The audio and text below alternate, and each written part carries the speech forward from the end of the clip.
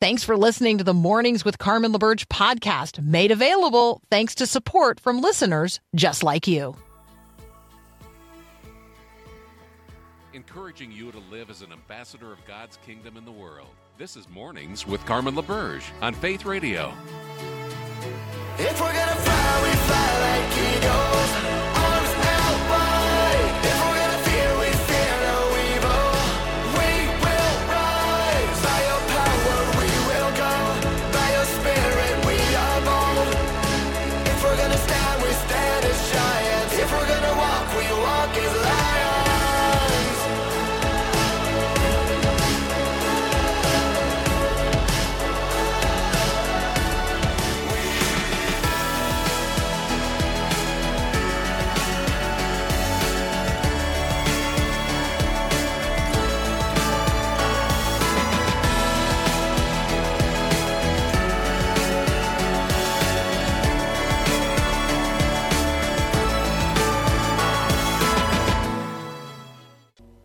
Well, that was unnecessarily exciting this morning with a little technology glitch. Good morning. It's Monday morning, the 30th of October. I'm Carmen LaBerge.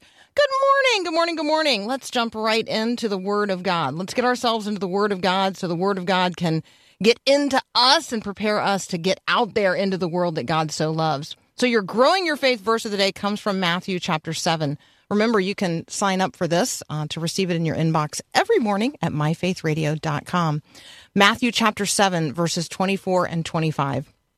Again, Jesus speaking here, therefore, which every time you see a therefore in Scripture, what are you supposed to do? Pause and ask yourself, what is the therefore?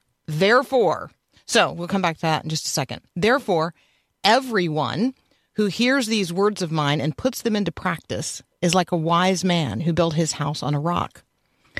The rain came down, the streams rose, and the winds beat against the house, but it did not fall because it had its foundation on the rock. Now, for those of you who are familiar with this passage and it's the larger teaching of it, there are other places to build your house as well. You can build your house on anything but Jesus. That would be the sand. And when the rain comes and the streams rise and the winds blow against that house, great is its fall because its foundation is shifty and sinking and washed away. So let's unpack this.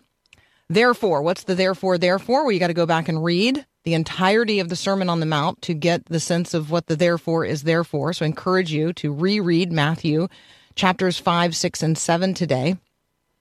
And then everyone who hears these words of mine. So who was the first group hearing these words of Jesus? Who was standing there in the days of Jesus? Who was listening? Well, certainly the disciples were listening, but this is the sermon given on the Mount. There's a great gathering of people there. And so, as in many cases, there's like the first hearers, the disciples of Jesus, and then there are these concentric circles of wider and wider and wider hearing. The same is true today. There are those who hear what we have to say, and they know us, and they understand what we're saying and what we mean. And then there's the sort of next circle of folks that they hear us, but they're not exactly sure that they understand what we're saying. And so they might need some follow-up, some interpretation. And then there is a wider group who sort of overhears what we're saying, but they're also in the midst of a half a dozen other conversations and lots of other influences pressing in on their lives. They maybe already have some committed ideas in terms of the way they're going to live. And then there's just everybody else. And that's the world that sort of halfway overhears what Jesus is saying, and they give it very, very, very little heed. So where are you in terms of the audience hearing this today? Because everyone who hears these words of Jesus, everyone who hears these words of Jesus has then a decision to make, to put them into practice or not. Having heard the revealed word of God, how do you respond? In obedience or disobedience? Our friend Dave Buehring, who's going to join us in just a moment, he talks about obedience being the engine of transformation. And so once we have heard and received the word of God, what do we do with it? Once we know what God's will is, what do we do with it? How do we respond? That's what Jesus is talking about here. It's the difference between those who hear and those who hear and do, and those who hear and do nothing. Maybe that's a better way to say it. So hearing and putting into practice. The difference between believing and doing, the distance between espoused theology and theology in practice, the distance between orthodoxy and orthopraxy, between those who hear. There's no difference between the hearing and the not hearing in terms of the storms that come. Everybody's got to build a house, and everybody's got to live in it. And the question is whether or not in the midst of those storms and the rising streams and the violent winds that are going to beat against our lives, the difference is, will what we have constructed stand? And so I don't know about you, but my hope is built on nothing less than Jesus' blood and righteousness. All other ground is sinking sand. So on Christ, the solid rock, I stand. Where are you standing today? Where are you building your life? Our friend Dave Buehring going to join us here in just a moment. We're gonna talk about waiting. Ugh, who wants to wait? Wait and see. That's up next here on Mornings with Carmen.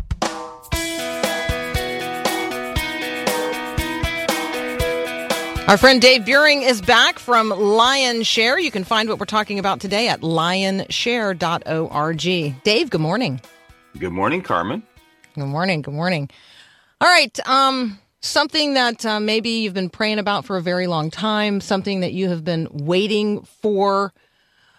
Why is it that God wants us to wait?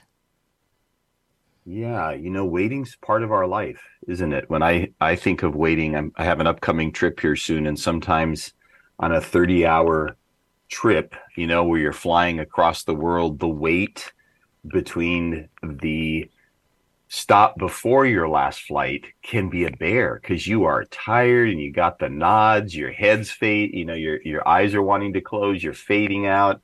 And it just, that 3 or 4 hours feels like 24. I think of Christmas morning as a child, the wait from when you see the first presents, maybe that first week of December, and, get under the tree until you can get your hands in there to tear them apart. It's like our whole life has moments of waiting. Sometimes it's because of life circumstances. Sometimes it has directly to do with waiting on other people to make decisions. But God has a purpose in it. He's not, like the big wait for me, Carmen, in Scripture is Noah. Like, do you know from when he first started obeying, building the ark, till he started seeing eyeballs, so to speak, coming towards the ark to fill it was 100 years. Like, wow. Talk about a person being faithful in the wait. And it's not only him, it's Mrs. Noah, believing in the vision that she feels like God gave her husband. But it was 100 years. Like, you put that in today's world, like after 3 to 6 months, we'd go, I'm out. All right. God didn't make it happen yet. I'm out. And it's just a reminder to us of how important it is to learn to wait. Heinz Ketchup had a great ad when I was a kid.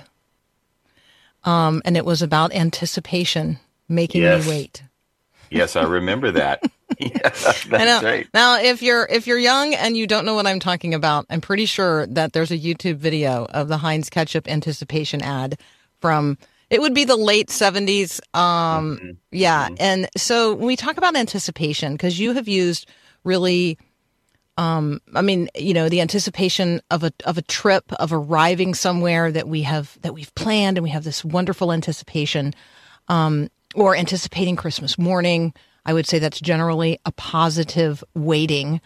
But there's some waiting out there, Dave, that is desperate. It's there's a desperate waiting. Can you talk a little bit about that? Yeah.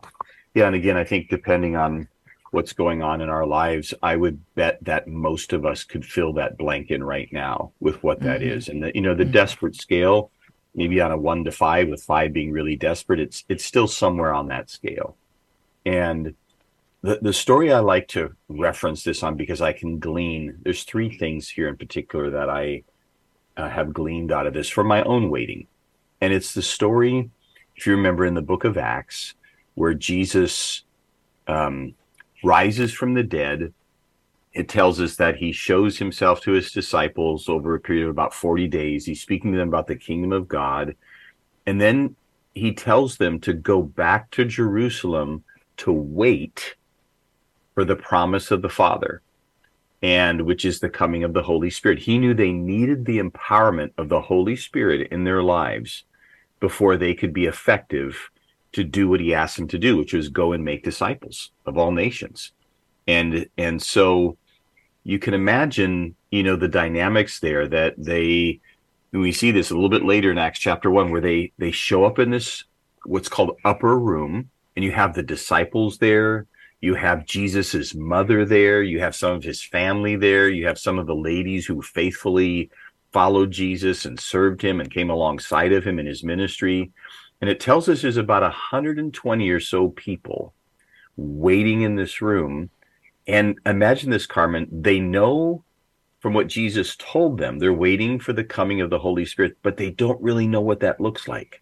They don't fully even know what it means. Like, is it going to be like a person? Like what? I mean, Jesus talked about the Holy Spirit like it was a person. It's going to be this helper, this comforter. But it's, it's spirit. It's somehow more powerful than Jesus. Like it's going to enable us to do things that even Jesus said he couldn't himself do. Like what is this going to be like? Yeah. And again, so there's that word you used, anticipation, but there's also that delay, and I think that's the mirroring of waiting, is there's delay and anticipation, because it doesn't usually come in our timing. And so, like, one of the things that I think from this story, Carmen, that we can glean is that God uses waiting to grow our dependence on him.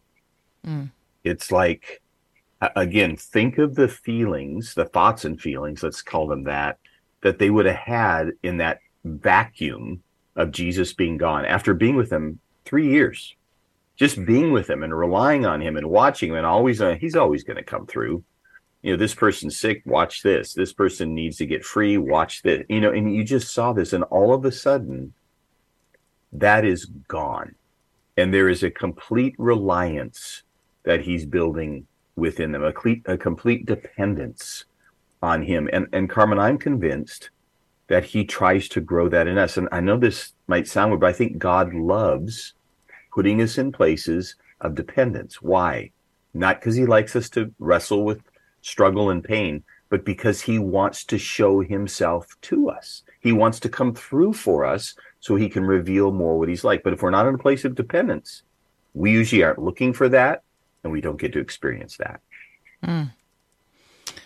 God makes all of these promises, and people find themselves waiting, sometimes for relatively short period of time, sometimes for a very, very, very long period of time. What is God doing in the midst of that waiting? And are you trusting the goodness of God in the midst of that waiting? Are you allowing God to grow your dependence and reliance upon the Holy Spirit in the midst of the waiting? We're going to continue our conversation with Dave Buehring. What's God doing?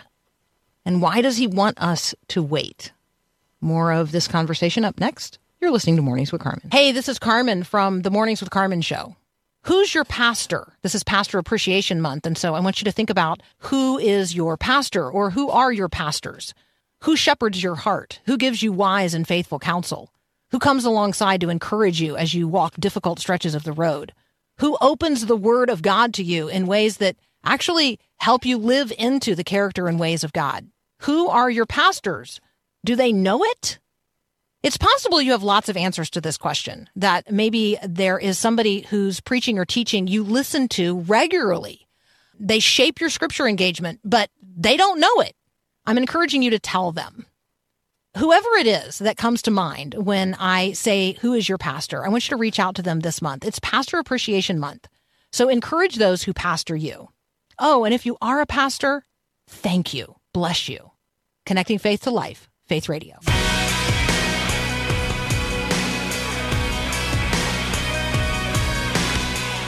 How long have you been waiting? How long have you been waiting for God to answer a particular prayer request?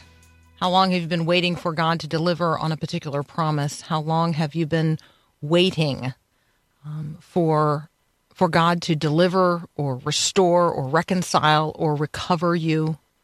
We're talking today with our friend Dave Buehring from Lionshare. You can find what we're talking about at lionshare.org. We're talking about waiting and why God wants us to wait, what God is doing in the waiting. And we're using Acts chapters 1 and 2 as a place where we can turn and see not only a group of disciples of Jesus waiting, but waiting on something they knew to expect because Jesus had told them, and that was the waiting upon the Holy Spirit. So between Jesus' ascension and the descent of the Holy Spirit in what we call Pentecost or the birthday of the church, there is this time of waiting. And we've talked about how in that waiting, God is growing their dependence upon him. What else, Dave, is God doing in that time of waiting? Yeah, and I would say this is part of my own journey and experience with the Lord too, is I would say he aligns our hearts. And like if you go back to this story in Acts, imagine what they were dealing with. Again, all individually having these thoughts and feelings with Jesus being gone in their own relationship with him. But it tells us in Acts 1:14, all these with one accord were devoting themselves to prayer.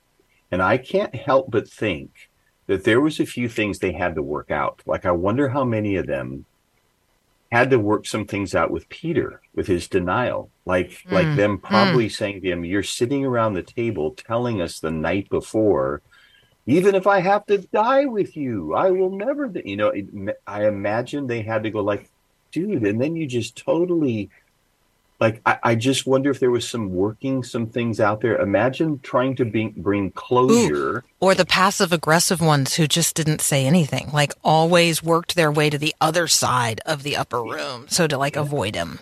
Yeah. You know that tension that's in a group when people aren't talking about the thing that everybody wants to be talking about? Yeah, yeah. And imagine the closure they were trying to get about Judas. Like, could you imagine them going things like, how did we not see this? Or just the pure shock of, I still can't believe he turned like that.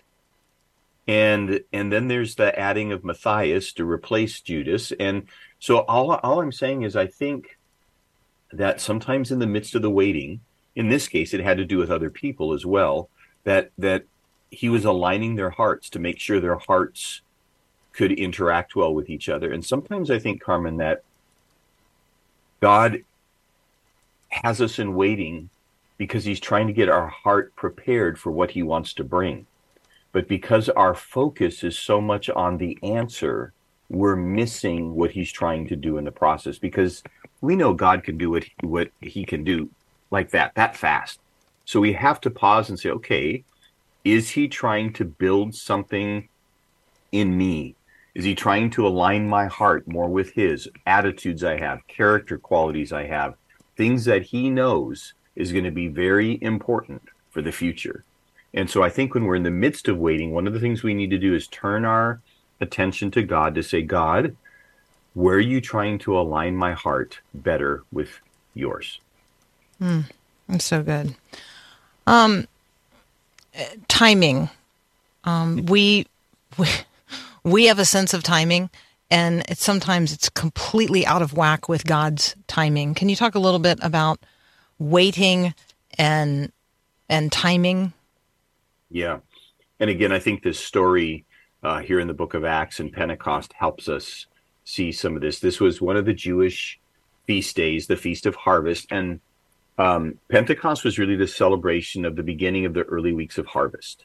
And so during this time, literally when this is going on in Acts, the streets of Jerusalem would have been just clogged, jammed up with thousands of pilgrims who'd come from every point of the compass to celebrate the goodness of God and the bringing in of the harvest. And for whatever reason, God chooses to wait for this promise of the Holy Spirit to come in the midst of this. And again, we're scratching our heads. We're not understanding until you let it play out. And if you've ever read Acts chapter 2, you see the disciples are in the upper room, and it says there's this sound like a mighty rushing wind. And they are filled with the Holy Spirit. They are empowered. They begin to speak in other languages, like a supernatural thing. And all these Jewish people and people from around the globe that are there begin to hear the glorious gospel of Jesus in their own language. And in Acts chapter 2, Carmen, it mentions all these places from short to far of where they had come. And in their own native tongue, they heard the good news about Jesus. And if you remember the story, in the end, people repent as Peter stands up and preaches, and 3,000 people are added that day. Now, again, context, at that point, the church was about 120. So after this waiting and the empowerment that comes in that one moment of time, the church grows from 120 to 3,120. So in the midst of it, one of the things that God does is he builds our trust in his timing. So good. One of the things, if you're listening right now, you've heard me talk about before, is a discipleship journey. It is this really practical tool that you can find at lionshare.org. Practical tool for making disciples of Jesus. In chapter 6, there is a lesson that includes a section on waiting. And I just want to read this list of the fruits of waiting on God. So if we're waiting on God and we're doing so not with the things of the world in mind, but with the infinite one in mind, all right? So as you're waiting on God, you will not need to be ashamed or disappointed. It's the promise of Psalm 25 and Isaiah 49. You will receive courage.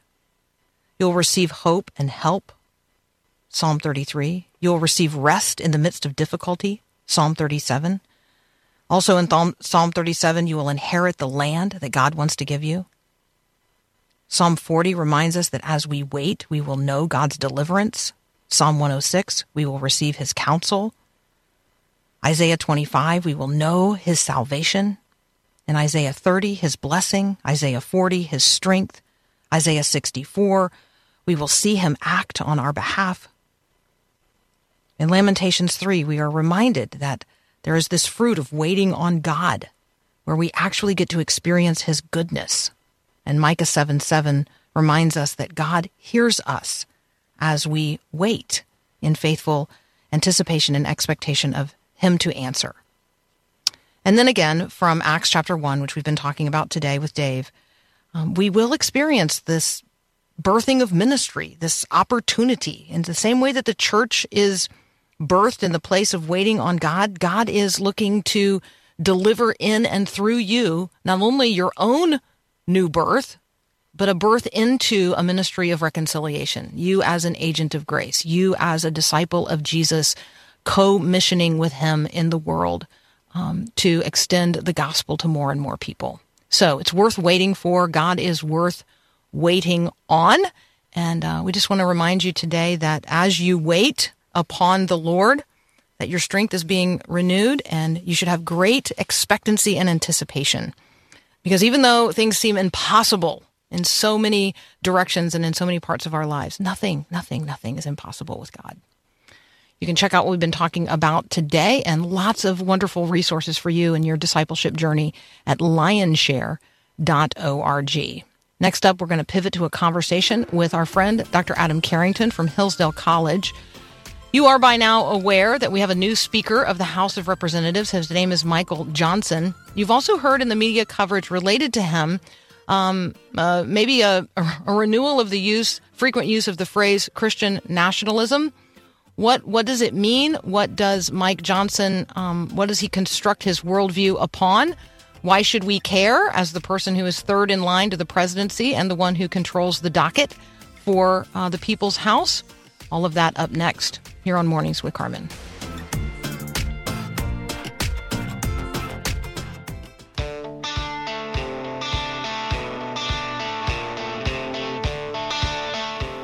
Hey, joining us now, Dr. Adam Carrington from Hillsdale College. Good morning, Adam. Good morning, Carmen. How are you all? Well, it's all, it is well with my soul. The world is a bit of a hot mess, but that's not really any different than most days. I think that is a good attitude to maintain. I frequently like to flip to the end of the book of Revelation or to the resurrection and say, okay, I know God wins. So that absolutely. Well, and we have known this. We have known this for a long, long time. So it's interesting that you make reference to the end of the book of Revelation. Jim and I, as we were driving home yesterday from just a little weekend, leaf looking, he's like, I just want to read. So he starts in Revelation 19 and he reads through the end of the book. And it's just like, sometimes you just need this reminder, this affirmation. And at the church where we worship, we are in the book of Isaiah. And a couple of weeks ago, we were looking at Isaiah 25 to 27, where, the Revelation 21 language, like it's all there. It's all there back in the prophecy of Isaiah. And if we're willing to recognize that this has been an unfolding redemptive history for a long, long, long, long, long, long time, it gives me a bit of settledness in the midst of chaos. Yeah, and I think that is the way, especially to look at the book of Revelation, is to see finally a comfort to a church that is under duress, persecution, or just struggling. And I know that was I'll just say on a quick autobiographical note, Isaiah 25 was a very big help to me when I was going through cancer treatments. I know we've talked about that historically, but there is the idea of the end of all times being a feast. And my cancer treatments at one point had where eating was pretty painful. In fact, something I loathed the idea of doing. And the idea that the culmination of all the evil of the world going away being a feast with God was a quite a picture, and that's in Isaiah 25, I should say. That's why I thought of that when you mentioned it. So yeah, no, absolutely. And where are we going to feast? I mean, we're going to feast in the house of Zion. Such a contemporary conversation as well. Yeah, so let's talk about what's going on in Washington, D.C. for just a moment, because it does. I mean, I was noting that Saturday Night Live thought it was important enough for them to introduce the Speaker of the House, Michael Johnson, and when they did it, he had to repeat his name because he's like, well, nobody's going to forget that. So yeah. That's like I have a friend named John Smith, and I just say, I could have 15 of you. Given that's exactly the right. Genericness of the name, yes. So he's not he's not generic though. We're going to let him not only have his moment in the sunlight here, but just recognize that this is a incredibly significant position in our national life. The person who serves as Speaker of the House is, by that position, they are third in line for the presidency. And so this is a significant position of respect and honor and potentially power. What are we hearing? What are they saying about Michael Johnson? What do you think we should know about him today? Yeah, I mean, I'll start with, sometimes you get into a position partly by having some anonymity, and that did help him. Not that his colleagues didn't know who he was, but he didn't have an established national media presence. He wasn't considered part publicly of a particular faction of the factions that were duking it out in the Republican Party that caused so many candidates to not make it as they were going through the process. So that helped him be someone that people that could not agree with each other could agree to. And part of it too was and part of that, I think, then the question is going to be, that also meant he didn't go through the normal rungs of leadership to get up to his position. So on one hand, the question is going to be, can he hold this coalition together in a way that previous Republican speakers have not, going all the way back to really John Boehner in the early 2010s.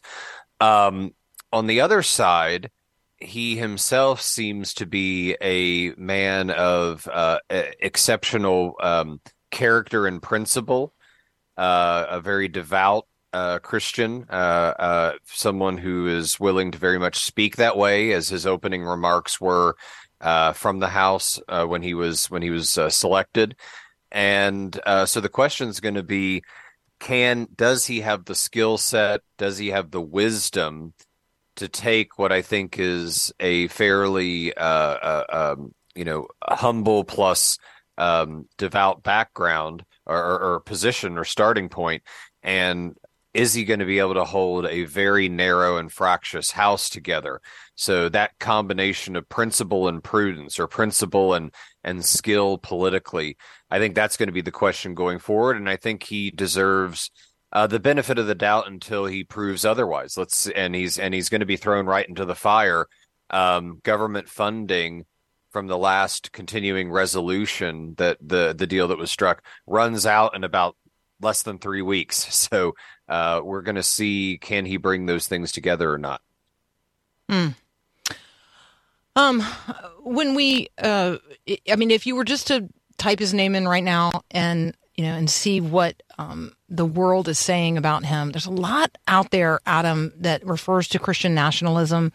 Politico has a piece where they're interviewing somebody that they regard as an expert in all things Christian and Christian leadership, and they are inviting her to reflect on Michael Johnson and this notion of Christian nationalism, or where he might lead. And so I just want to read 2 paragraphs from that interview and invite you to respond, so that I can see if I'm understanding my own thinking the right way.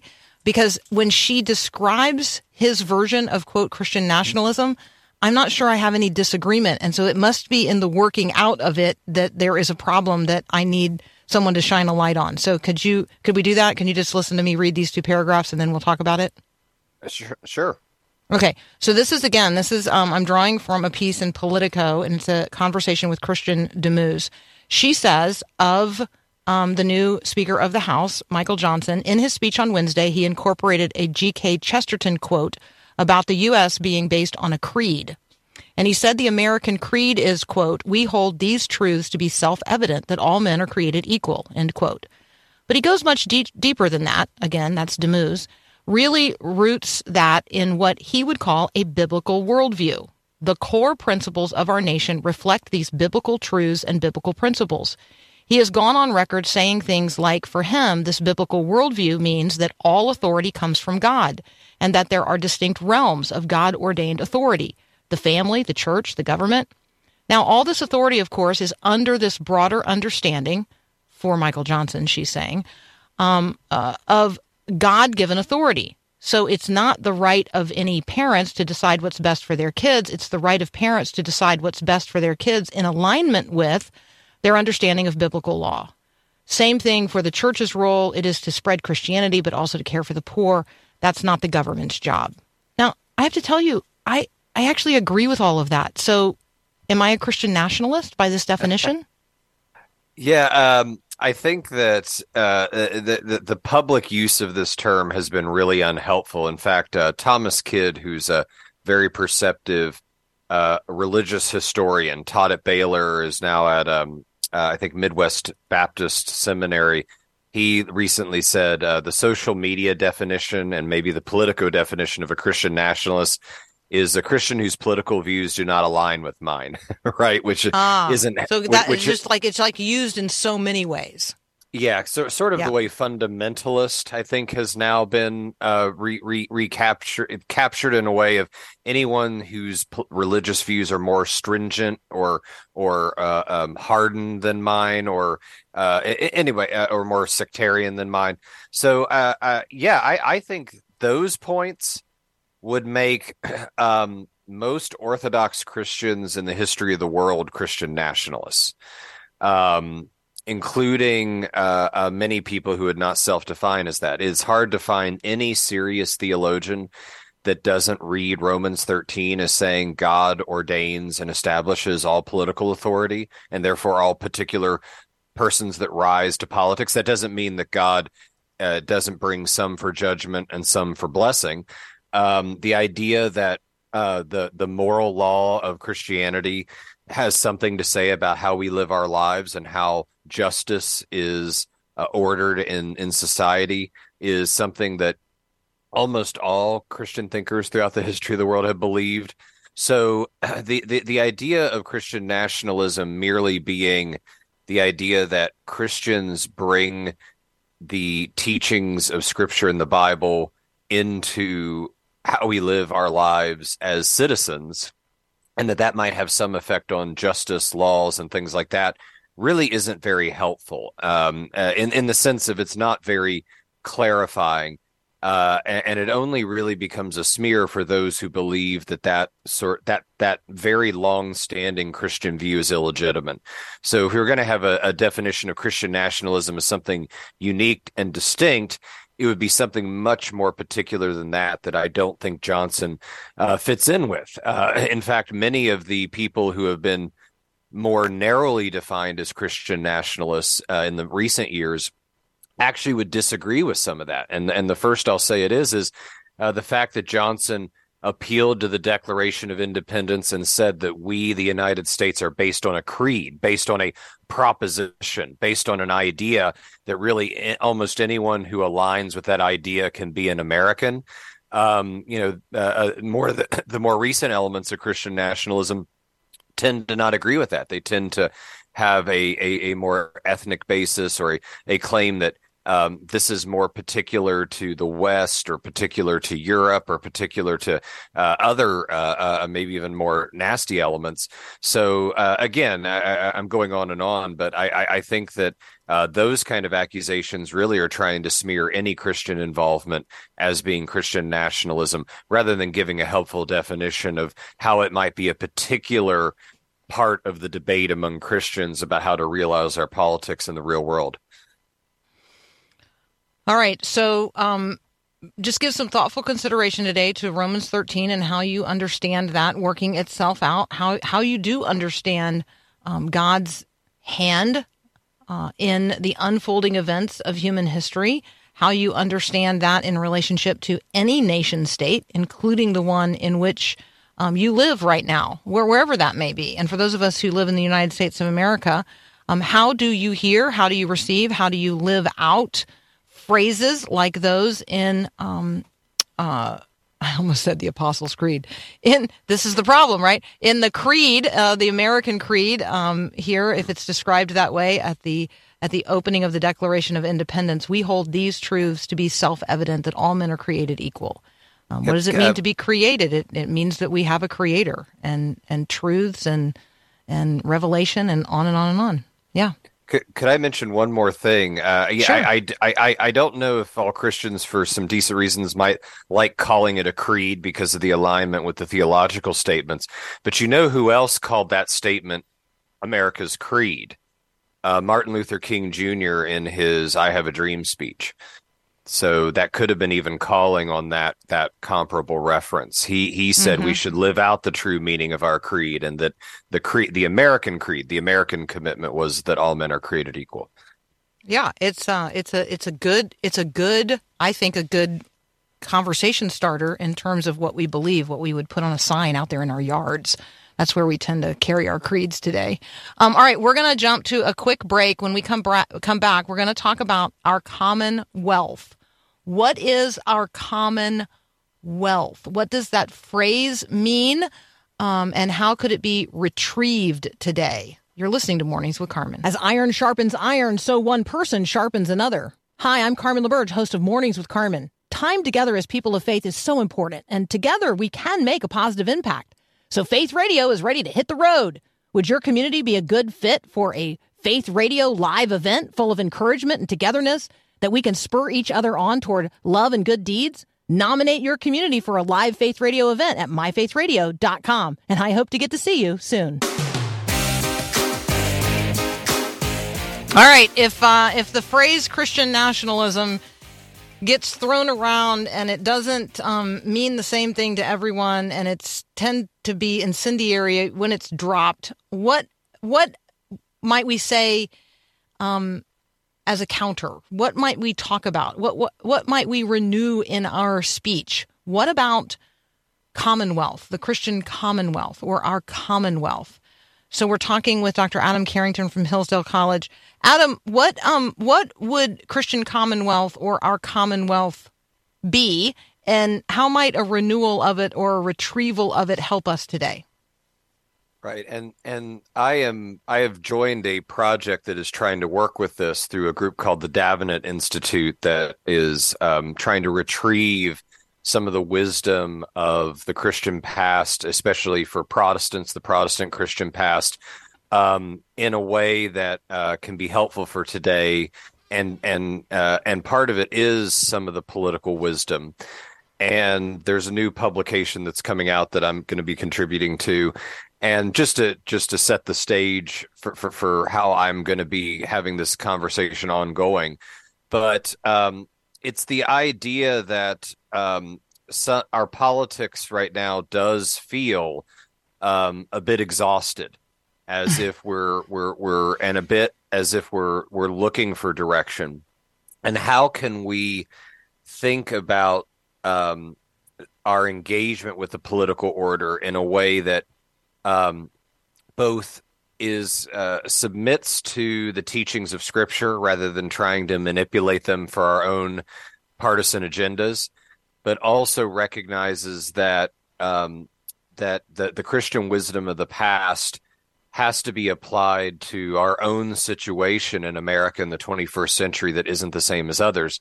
And can we find one that sees our political community as not just a smattering of individuals who are living their own lives, but as a true community? And the idea of commonwealth is the idea that there is something we hold in common, and the idea of wealth in more practical terms being something of benefit, not monetary wealth, but something of goodness that makes us part of something larger than ourselves. And that God has, of course, created ultimately the church for that, but he's created political community for that as well, for us to live together. So to maybe have a better and renewed conversation about what goods has God set up and ordered for us as citizens and as political communities, and how can we retrieve that good in a way that maybe reinvigorates our fractious and exhausted politics. So I think that's only a beginning, but I think that's the starting point for some of the work that I'm hoping to be a part of going forward. I think part of my hope here is that this will inspire people to think about what we have in common and who we are in common and what we are for in common, as opposed to focusing on the divisions, the dividing walls, and the hostility, because those seem to be the things being fanned in the current climate. And so I'm holding out great hope for the retrieval of our Commonwealth, and I appreciate this effort. If you guys are interested in the direct link to the conversation related to retrieving our Commonwealth, I'm happy to shoot that to you via a text message. Just text me 877-933-2484. Adam, thanks as always so much. My pleasure. Thanks for having me. Absolutely. We have a number of prayer concerns to lift up today. Lots of folks texting in over the weekend, just things that are very, very heavy. Some things that are celebrations. We have a person celebrating the assisted living facility where they have been, and the opportunity to live in a space where there is hot water and heat and food, celebrating a room with a bed and friends with whom to spend time with over a meal. Thankful for the Lord Jesus Christ. I want to remind us that, just remind us that God is good. He sees you. He cares about you. want to lift up people who are really genuinely suffering this weekend. Kevin is asking for prayers today for God to bring an exposure to injustice. We have a friend who lost a friend to suicide, and we want to lift them up. For people who are feeling bereft and alone. So thank you for those of you who've shared your prayer concerns here over the weekend. I'd just like to turn to the Lord here. I know we only have a minute before we need to make a transition to the next hour, but a minute is worthy of going before the Lord together. Father, we do come before you as brothers and sisters in Christ in the very name of Jesus by the power of the Holy Spirit. You promise that where 2 or 3 are gathered, and there are 2 gathered here. Father, I'm gathered here with my friend who is bowing before you now in prayer alongside me. And we are bearing up the concerns of our hearts, the burdens of our lives, our kids, our parents, our families, our friends, ourselves, our pains, the injustice that we face in the world, the challenges, the hardships. Holy God, tend to each one tenderly now by your magnificent Holy Spirit and show us a way where there seems to be no way. In the name of Jesus, we ask it. Amen. We've got another hour up next. Thanks for listening to Mornings with Carmen LaBerge. Podcasts like this are available because of your support. If it's important to you to hear things that encourage your faith, click the link in the show notes to give now. And thanks.